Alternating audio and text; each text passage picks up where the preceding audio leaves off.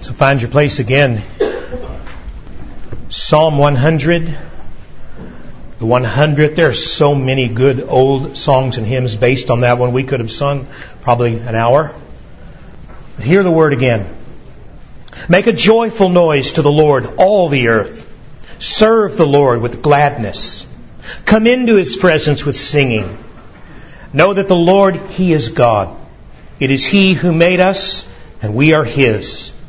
We are His people and the sheep of His pasture. Enter His gates with thanksgiving and His courts with praise. Give thanks to Him. Bless His name. For the Lord is good. His steadfast love endures forever, and His faithfulness to all generations. So open now, Lord, Your word to us, that we would hear with understanding, that we would hear in such a way that we are moved to see You more clearly, to love You more passionately, to respond to Your infinite grace with gratitude of heart that spills over out of this meeting we're having here this morning, out into our Monday, Tuesday, Wednesday, all the way through to the end of the week. It brings us back to praise You some more and to grow in grace. Help each one, the little ones to the oldest, to see You for Christ's sake. Amen. This psalm is a call to worship. It's an invitation for you to come and find your joy in the One who made you. To draw near to Him and see Him for who He is and for what He's done, so that you do praise Him with thanksgiving.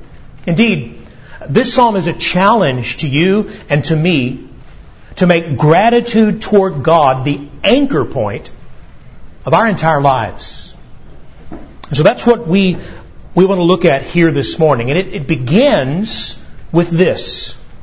As a creature made in God's image, you are called to a life of God-centered praise.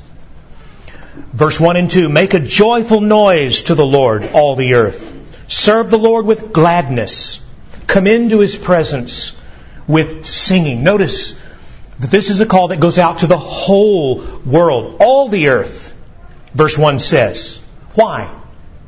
Because the whole world is God's rightful domain. We saw that a few weeks ago in Psalm 24:1. The earth is the Lord's and the fullness thereof, the world and all who dwell in it. And so the world and all who dwell in it, and that includes you, are called upon to praise Him. Listen, this is why you were made. Children, this is why you are here, and I mean here on this planet. Do you understand that? As a person made in the image of God, you were made for His glory. And so to fail to glorify Him consciously and with purpose is to miss the whole point of your existence. You and I exist to glorify God and to enjoy Him forever. And to make anything else the motivating purpose of your life is, well, it's simply to miss the point of that life. No wonder then, when we do that, no wonder that life itself begins to unravel and to go astray, because you have missed the point. Any life that does not seek at its heart to praise Him is a life that is already going awry. And it can't be right and won't be right until He is set on His rightful throne of worship. You and I are called to live lives that praise Him. And notice, not just meekly or mildly, but loudly. Make a joyful noise. Literally, shout with joy. Psalm 66, verse 1 and 2. Shout for joy to God, all the earth. Sing the glory of His name. Give Him glorious praise. Psalm 47, verse 1. Clap your hands, all people. Shout to God with loud shouts of joy. One commentary looking at this word said that there is nothing polite or moderate about this call to praise Him. And so while yes, it is true, there are times for quiet reflection and a soft amen. This is not one of them. When you see Him for who He is and realize all He has done, listen, our praise should be extravagant. This, in fact, is an invitation to a rowdy, God-centered worship that shouts at the top of its lungs. We see an example of that in Ezra chapter 3, verse 11. And it says, all the people shouted with a great shout when they praised the Lord. Verse 13, for the people shouted with a great shout, and the sound was heard far away. I don't know what that does to your Baptist soul. I suspect many of us dispositionally are a little Baptitarian. And that's okay. But maybe we could use a little bit of Baptist-costal in us as well. And yet, I don't really think this is so much about the form of our worship as it is about its all-consuming nature. In other words, the point really isn't so much its volume, nearly as much as it is the impact such worship ought to have on the whole of our lives. Living our praise out loud so the whole of our lives are centered on God with a joy-filled worship at the beating heart. I mean, look again at verse 2. Serve the Lord with gladness. Come into His presence with singing. These, by the way, are commands. Two commands pointing in the same direction of a life lived to the worship and enjoyment of God. First, serve the Lord with gladness. And notice, gladness, not just duty.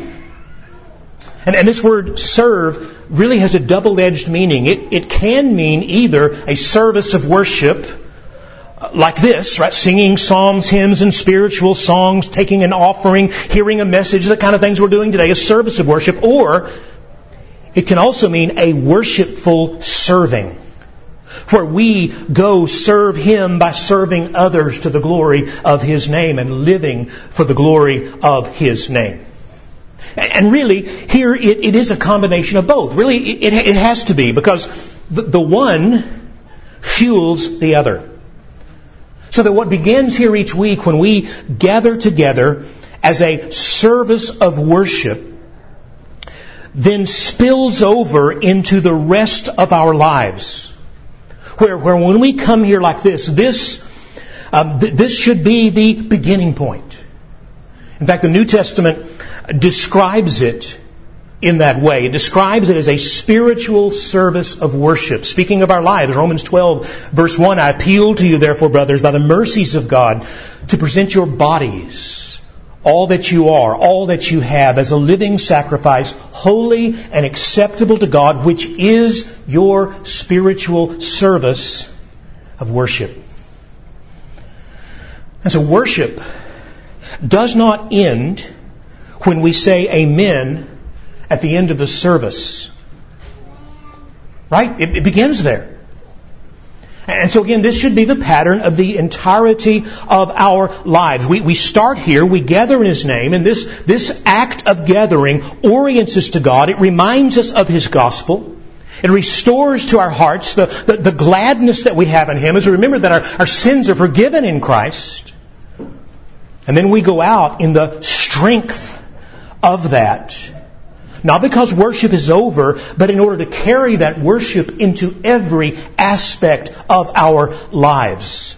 Serving Him with gladness. Now notice that. Gladness. Not just duty. Listen, dear one, don't settle for a Christianity that just guts it out and does its duty with no sense of gladness in God. Oh, how we need this. So labor, dear one, to get your heart in line with this truth. Urge it on. Provoke it. Push it toward gladness. You say, I can't do that. I mean, if I don't feel it, I can't do it, can I? Shouldn't I feel something first? No, you've got it exactly backwards. That's how the world thinks. The world thinks for something to be authentic, that the feeling must precede the action. I just follow my feelings. But understand, just following your feelings is the quickest way to make shipwreck of your soul and to be led down countless places that don't lead you anywhere near God. The Bible puts it the other way around. It begins by an act of faith in obedience to God. Again, verse 2. Serve the Lord with gladness. Come into His presence with singing. These are commands. Surrender your body and mind and will to Him. Do it as an act of faith. Let the feelings follow after obedience. To put it plainly, stop letting feelings lead you into spiritual disobedience and let His truth take you into His presence for joy. Which is the second thing. Come into His presence with singing. Notice it doesn't say get a feeling, then sing. It says come with singing. Just like with service, you serve with gladness. It's a command, right? You say, heart, get with it. Heart, get glad because He's worthy, whether you feel it or not. You urge yourself. Same thing here. Mouth, get singing because He's worthy. You know, I don't always sing because I feel like it. Sometimes I sing in order to feel it. Because He's worthy whether I feel it or not. And you see, this is the truly amazing thing. Maybe you've seen this. Often the very act of choosing to praise Him, of opening my mouth and beginning to sing, produces a heartfelt response. And that happens many times, right? Many times I come here. Now, am I confessing something here? Many times I come here, I don't feel like worship. But out of obedience to Christ, I open my mouth and I begin to sing. And I begin to orient myself to Him. And something about singing the truth overcomes my dullness and brings me to God. Luther said that music is one of God's greatest gifts after the gospel for bringing us to Him. Because you see, that's the goal. That's the goal. The goal is to get your face in His presence. Notice that. He says, enter His presence. Literally, come before His face with your face, so to speak. Right? And singing, worship is one of the means of grace God gives us to facilitate this act of faith, by faith. This is very practical. And so sometimes you just got to take hold of the truth by faith and sing whether you feel like it or not. Sing because you believe it. Seek Him till He finds you. That, by the way, is why Christianity has always been a singing faith. Really unique among the faiths of this world. I mean, others do have chants and they do have music, but only Christianity has this kind of robust, heartfelt congregation and individual singing as a response to God's grace. And so this is God's gift for your good, to lift your heart out of itself, to remind you that He is worthy. You ought to have regular times throughout the week that you meet with God whether you feel like it or not. Stop letting feelings determine what you do. Let truth do that. Come together to worship and sing and pray alone in private worship or with family and friends or both, but let the act of worship orient you to Him so that the whole of your week is bracketed with worship beginning here, starting here, but then multiplied many times over through the week so that you are fueled with that and you come back here and you share what you've had all week and begin again. Okay, how do we do that? How do we do that? How do you fan the flames of heartfelt worship? Well, that's the next thing. Verse 3, by knowing God. Right? True worship comes from a true knowledge of God. Verse 3, know that the Lord, He is God. It is He who made us and we are His. We are His people and the sheep of His pasture. To know Him is to worship Him. Notice how the knowledge of God here is what brings the worship of God. We could put it this way: doctrine leads to doxology. And so it's a simple command, a confession really. Know Him. Know who? Know Yahweh. Notice it's all caps. In your Old Testament, capital L, capital O, capital R, capital D. That is a trigger for you to understand. We're talking about Yahweh here, Israel's personal, knowable God who revealed Himself to Moses and makes Himself known in history and in the Word. The God who can be known and wants to be known. And so this is a confession of faith. It says, know Him, and then gives you 3 things you must know about Him. 3 things that fan the flames of worship. First, you must know that He is God, and by implication, you are not. Right, verse 3, know that the Lord, He is God. Now listen, this is just one of those fundamental truths of the universe that you've got to get your head around and you've got to know deeply. We can put it like this. Back when we had a sign with changeable letters, I like to put this sign out there. There is a God. You are not Him. Deal with it. And the way you deal with that is by stepping down off the throne you've constructed for yourself and giving Him His rightful place of supremacy over the whole of your life. There is a God. You are not Him. Deal with it. And that's true whether you like it or not. That's true whether you agree or not. That's true whether you acknowledge Him or not. He alone is God. As God Himself put it in Isaiah 46 verse 9, I am God and there is no other. I am God and there is none like me. Which being translated means you are not the God of your life, not an inch of it. You are not the God of your body. You are not the God of that space called your womb, or of the other organs of your body. You are not the God of your sexuality or your gender. He is.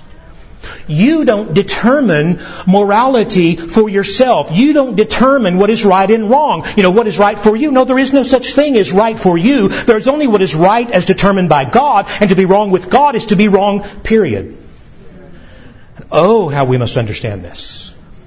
And all these things are determined for us and flow down to us by the one who alone is God. And until we understand that, until we grasp that, we will never see the world rightly, nor live rightly before Him.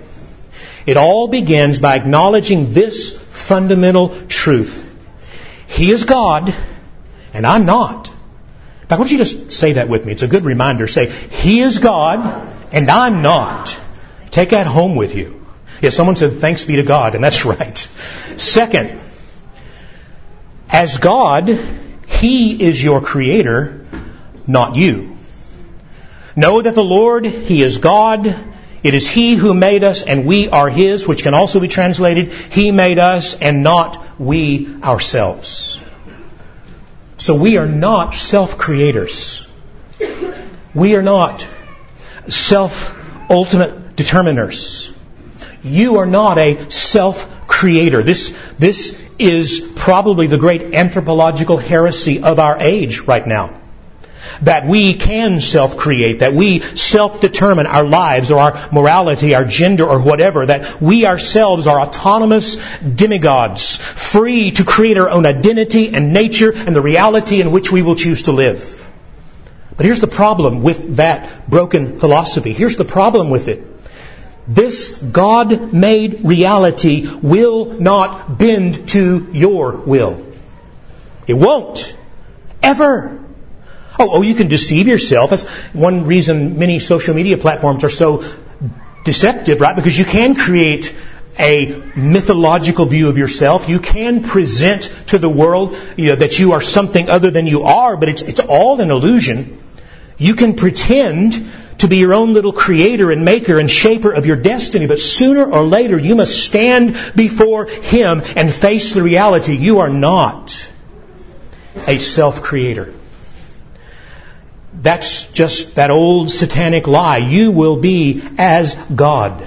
No, you won't ever accept it. There is only one God allotted per universe, and it ain't you. It's Him. And it is He who made you. I love children's catechisms. If we could put this on the board behind me. They're simple. I encourage you to use them with your children. Listen to how this one begins. It's only the first 5 questions, but I want you to say it responsively with me. I'll do the question, you do the answer. Who made you? God made me. What else did God make? God made all things. What did God make? Why did God make you in all things? For His own glory. How can you glorify God? By loving Him and doing what He commands. Why ought you to glorify God? Because He made me and takes care of me. Oh, there is deep truth there. Amen. Teach your kids this.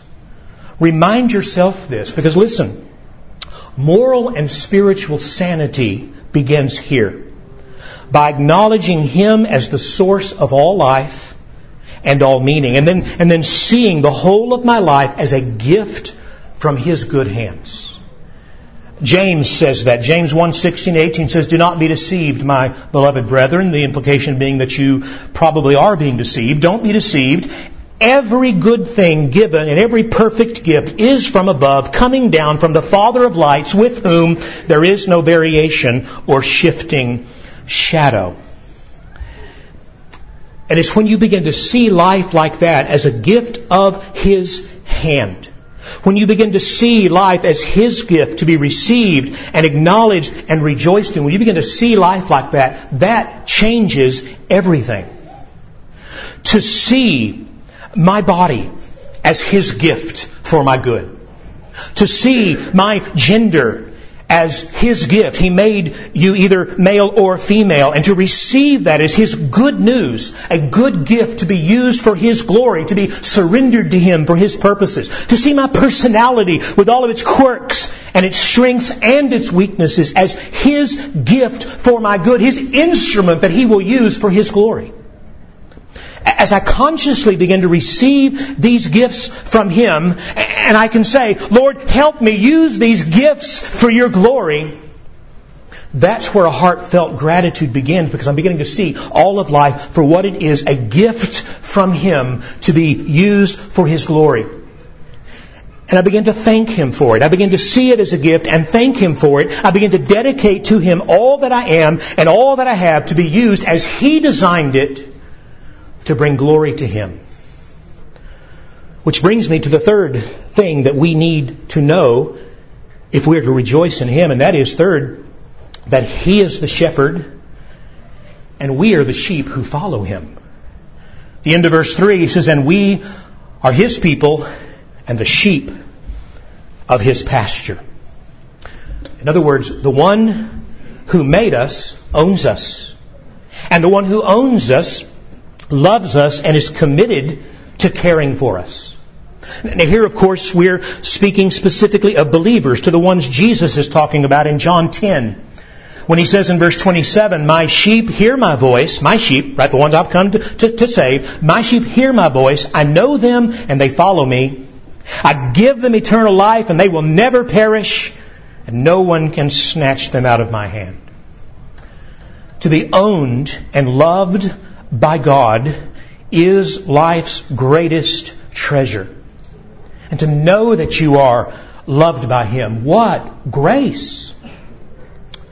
Because as Isaiah says, Isaiah 53:7, "All we like sheep have gone astray." We didn't do this. We didn't bring this about. We've all gone astray. Each one of us has turned to his own way. But the Lord has laid on Him, Jesus, the iniquity of us all. Christ, the Good Shepherd, came for us. He laid down His life for us to claim us as His own, so that now, listen, if you're in Christ, you are His by a double bond. You are His by creation, and you are His by redemption. So that you are wholly and completely His. And to know that, listen, to know that, what a joy. And to revel in that fact so that you draw near to Him daily in gratitude and worship. I mean, just again, getting practical, do you start your day there? Do you begin your day with that acknowledgement? Psalm 23 verse 1, the Lord is my shepherd. I shall not want. What would that do for you? What would that do for your life to begin with that reminder ringing in your soul every day as you go out to face the day with all of its challenges and frustrations?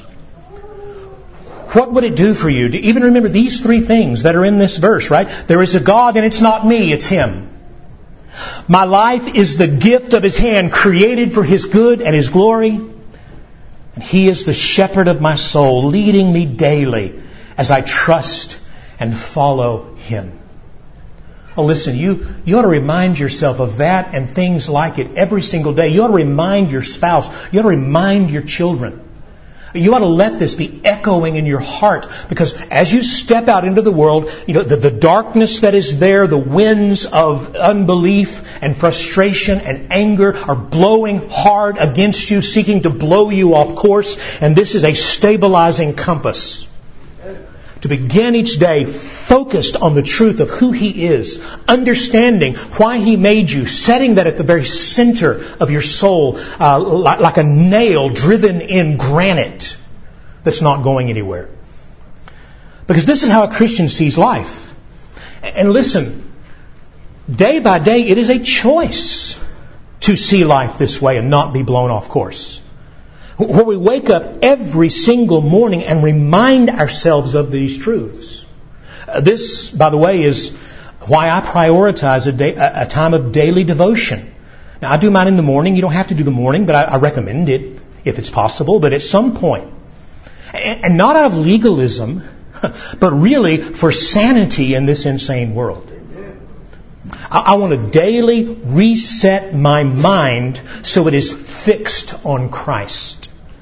Colossians 3:2, set your minds on things above. So the mind is an instrument that can be set. There's a switch, there's a dial of some sort.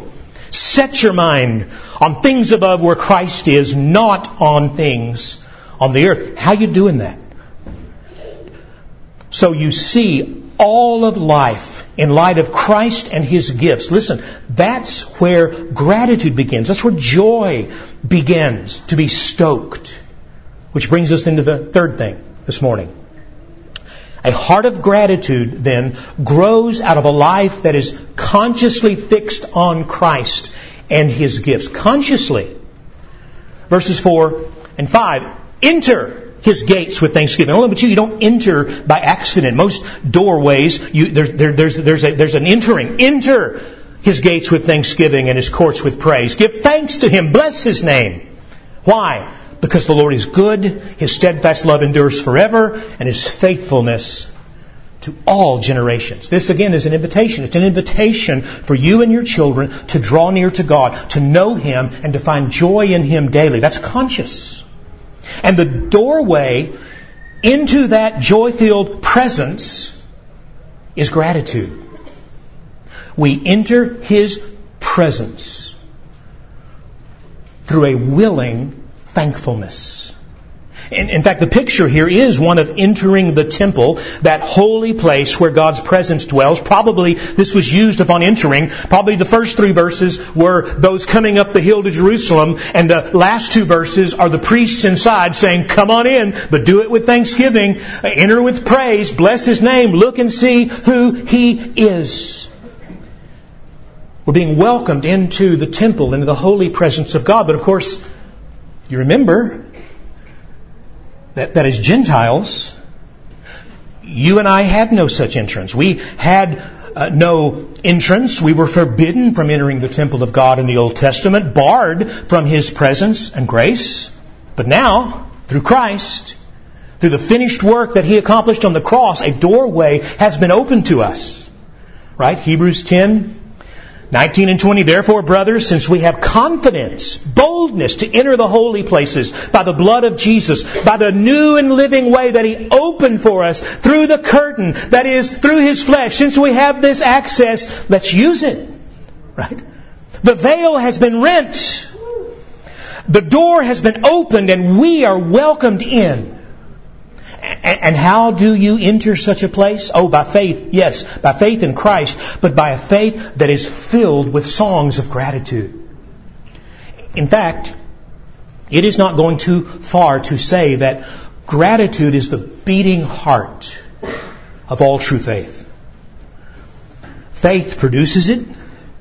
Faith swims in it, rejoices in it, dances in its light, so that wherever a true faith exists, right by its side, you will find gratitude raising its voice. And where there is no gratitude, we have reason to wonder, is there actually any faith?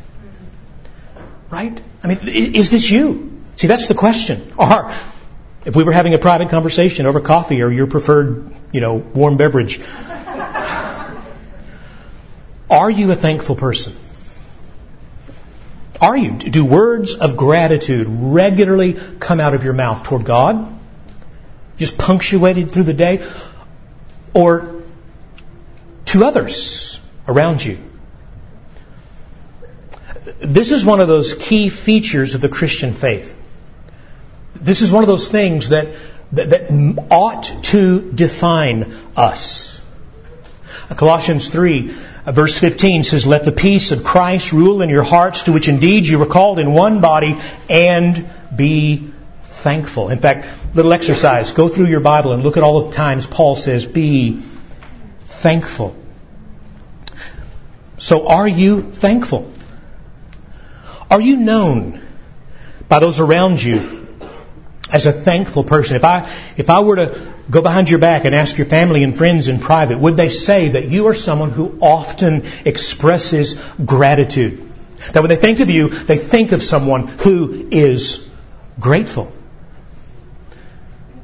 Because listen, a thankful heart, again, is one of the evidences of a genuine Christian faith. It's one of the ways you acknowledge God for His grace. So much so that the Apostle Paul actually says in Romans 1:21 that a lack of thankfulness is a sure sign of a rebellious heart. Right? Go check out Romans 1:21 this week. He says, although they, speaking of those who are under the wrath of God, although they knew God, they didn't honor Him as God or give thanks to Him. But they became futile in their thinking, right? Because God's not in it. And their foolish heart was darkened. A lack of gratitude is the dark attitude of a rebellious heart that refuses to acknowledge God. Right? Now, this is one of the things we see all around us. I mean, think about it. If you really do believe that you're the one in control, that you are in some way God over your life, what do you have to be thankful for? To whom would you be thankful? You won't have an attitude of gratitude if that's your mindset. You'll have an attitude of entitlement, which is what we see rampant in our individualistic culture. Right? I deserve this. I have a right to have that. Get out of my way. I demand you give me what is mine. But if instead you know that God is God, and every good thing that you have has come down from Him, all of your life, all of your joys, your access into His presence, your help in time of need, even your struggles, which you understand He is working for your good and His glory, and you see that and you acknowledge that regularly, that acknowledgement orients your life to Him so that gratitude begins to flow regularly from your heart. The gates get open and the gratitude comes out. I mean, dear one, test yourself in this. Are you a thankful person? Is that a regular feature of your life? If not, why not? Children, you who are here, children, do you express thanks without having to be made to do it? Does saying thank you and expressing gratitude, even to your brother and sister, does that come? Young people, there's something about the teenage years that can lead to a very self-focus, and teenagers can become very moody, and that's part of growing up. I get that, but it can also mean that you thank nobody for nothing. Older people, it's really easy to get grumpy as you get older. Are you grateful? Do others see and hear you giving thanks often? Listen, if not, repent. Right? Repent. Your eyes are far too much on yourself and far too little on Him and His gifts. Repent and turn. Put your eyes back on Christ and all that He is and all that He's done, and let that begin to feel gratitude in your heart. And maybe it'll show you your lack of gratitude, that you don't even know Him, and you need to begin there. Bowing the knee to the one who is God. Letting Him become the Lord. Listen, because here's a little truth, and you'll notice this if you haven't already. Grateful people tend to be happier people. Ungrateful people are miserable and demanding. Right? Just walk around Walmart in the toy section. You'll see it, right? Get this into you. Okay, but how? Final verse. How do you get this into you? You get your eyes on Him. Verse 5, He answers the question, why? Why enter His gates with thanksgiving? Why enter His courts with praise? Why give thanks to Him? Why bless His name? Oh, because the Lord is good. His steadfast love endures forever, and His faithfulness to all generations. 3 things to fix your mind on regularly in order to cultivate gratitude. First, set your mind on the fact that God is good. For the Lord is good. Do you believe that? I know it's part of your confession, but do you believe that? Do you remind yourself of this often? Hey, what's that little ditty that some churches say regularly? God is good? All the time? Now that can just be a tradition, but it's a great reminder. Maybe something we ought to do. In fact, this word for good has to do with life-giving good, the kind of good that causes the soul to flourish, the kind of good you learn to taste by experience through constantly drawing near to Him. Psalm 34 verse 8, "Oh, taste and see that the Lord is good." He means experience His goodness. Blessed is the man who takes refuge in Him. Set your mind on His goodness. Second, set your mind on the fact that He is unchanging in His love. Again, verse 5, His steadfast love endures forever. God is love. That's His character. And so we're back, guess what, to that little word hesed we've seen again and again in the Psalms. God's unchanging covenant love for His people. That He loves us all the time for Christ's sake. And this commitment of love is not a temporary whim of emotion, a flash of passion, but the steady state commitment of His heart to us because of Christ. And when you know that, and when you see that that is something that you can absolutely count on, that creates gratitude in your heart. And when you blow it and He takes you back, and you get off track and He comes after you, and you're not worthy to come, but He welcomes you like the prodigal son and washes you and puts the ring on your finger and the clothes on your back, and you realize that brings you gratitude. Again, you want to see the distinction? Look at the prodigal son and his gratitude, and the older brother and his sense of entitlement. We ought to think about these things. In fact, we don't have time to look at it, but throughout the Psalms we see this pattern emerging. Psalm 136:1. Give thanks to the Lord. Why? Because He's good. Because His steadfast love endures forever. And you find those verses and you say them to yourself and you sing them to yourself and you do it until you believe it. Which brings us to the last one, third, because His faithfulness to us continues forever. And His faithfulness to all generations. Lamentations 3:21-26, written by Jeremiah after the collapse and fall of Jerusalem, blood still in the streets, the worst time the people of the Jews up to that point had ever experienced. In the midst of his brokenheartedness, he looks up and says, "But this I call to mind, and therefore I have hope. The steadfast love of the Lord never ceases. His mercies never come to an end. They are new every morning. Great is your faithfulness.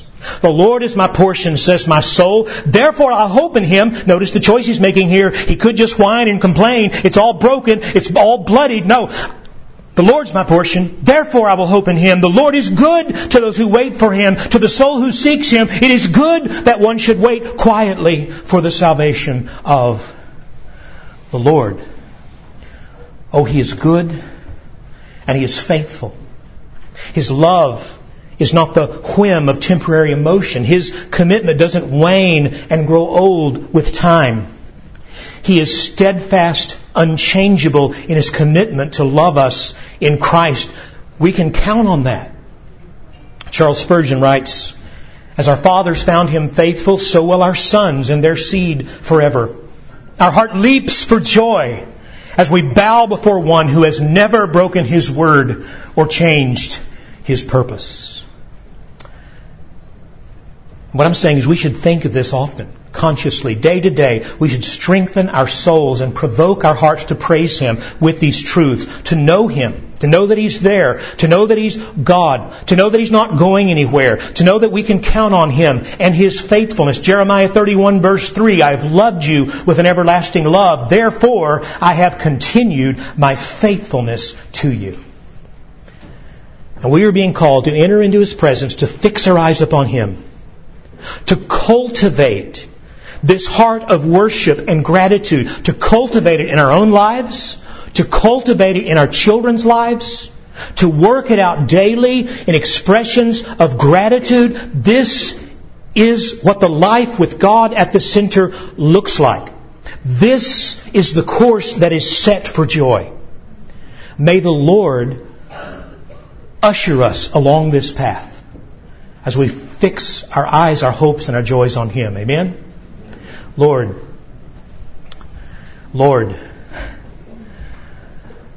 don't let it end because we say amen here in the next few minutes. Don't let worship be an event we attend in a building, but be the course of life set as we gather in Your name. Lord, we could be meeting outside, or we could be meeting in someone's basement. It doesn't matter that we've met in a building called a church. We are the church. And we meet with You to fuel this passionate understanding of who You are so that it rules our life throughout the whole of the week. God, would You give this heart? And where this heart doesn't exist, would You grant it? Would You grant faith to repent of sin, to repent of unthankfulness, to repent of ingratitude, to repent of a self-centered focus, to repent of thinking that I'm God, of thinking that I deserve, to thinking that it all ought to serve me. Would You cause us to lay down our lives and let them serve You alone? Serve the Lord with gladness. Put that in our hearts. Grant it for Christ's sake, we pray, in His magnificent name. Amen.